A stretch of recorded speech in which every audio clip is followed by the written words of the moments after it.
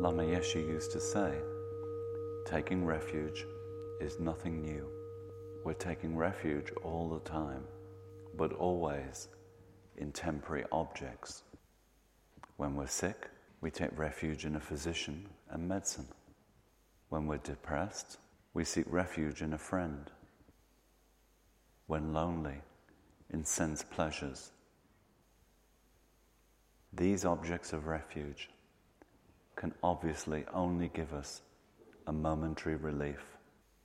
They do not have the power to liberate us from suffering permanently. So then check with your own life experience and investigate how and why these worldly objects, enjoyments, and people do not have the power to liberate us, because external things lack the ability to satisfy us. We take refuge in friends, but they also have problems like us. We can take refuge in money, in possessions, cars, phones, computers. When you take precepts, you realize how much you take refuge in food, how much you think about food. But none of those objects has the power to free you from suffering. Because if it did, you would now be free.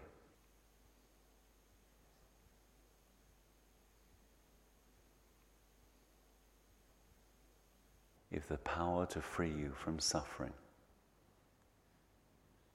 to enlighten you, is contained within an object like chocolate or cake,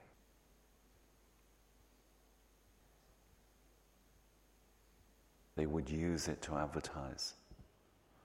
They'd say, eat 4 Twix and you'll receive enlightenment. Doesn't happen. Eat this cake, you'll get enlightenment. Doesn't happen. But that's what we think is going to happen. When we're unhappy, we can turn to food for happiness, drinking for happiness. Always distracting our minds from the pain and the suffering.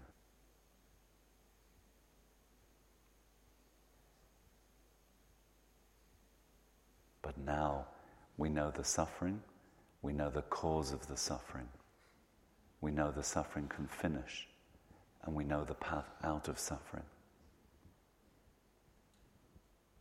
And all that depends on the mind. When you take refuge in qualities.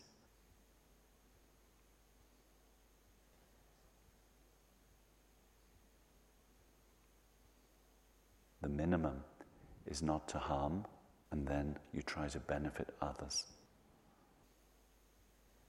Then the wise mind understands that these temporary pleasures are just that, temporary.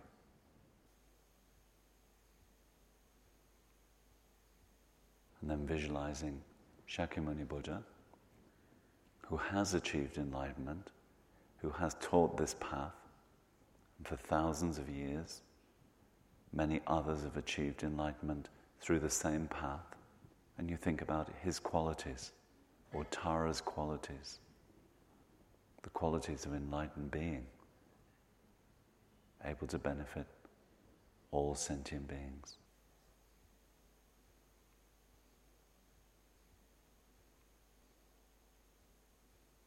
And slowly becoming aware of the room we're sitting in, the cushion you're sitting on, the meditation we've just been doing.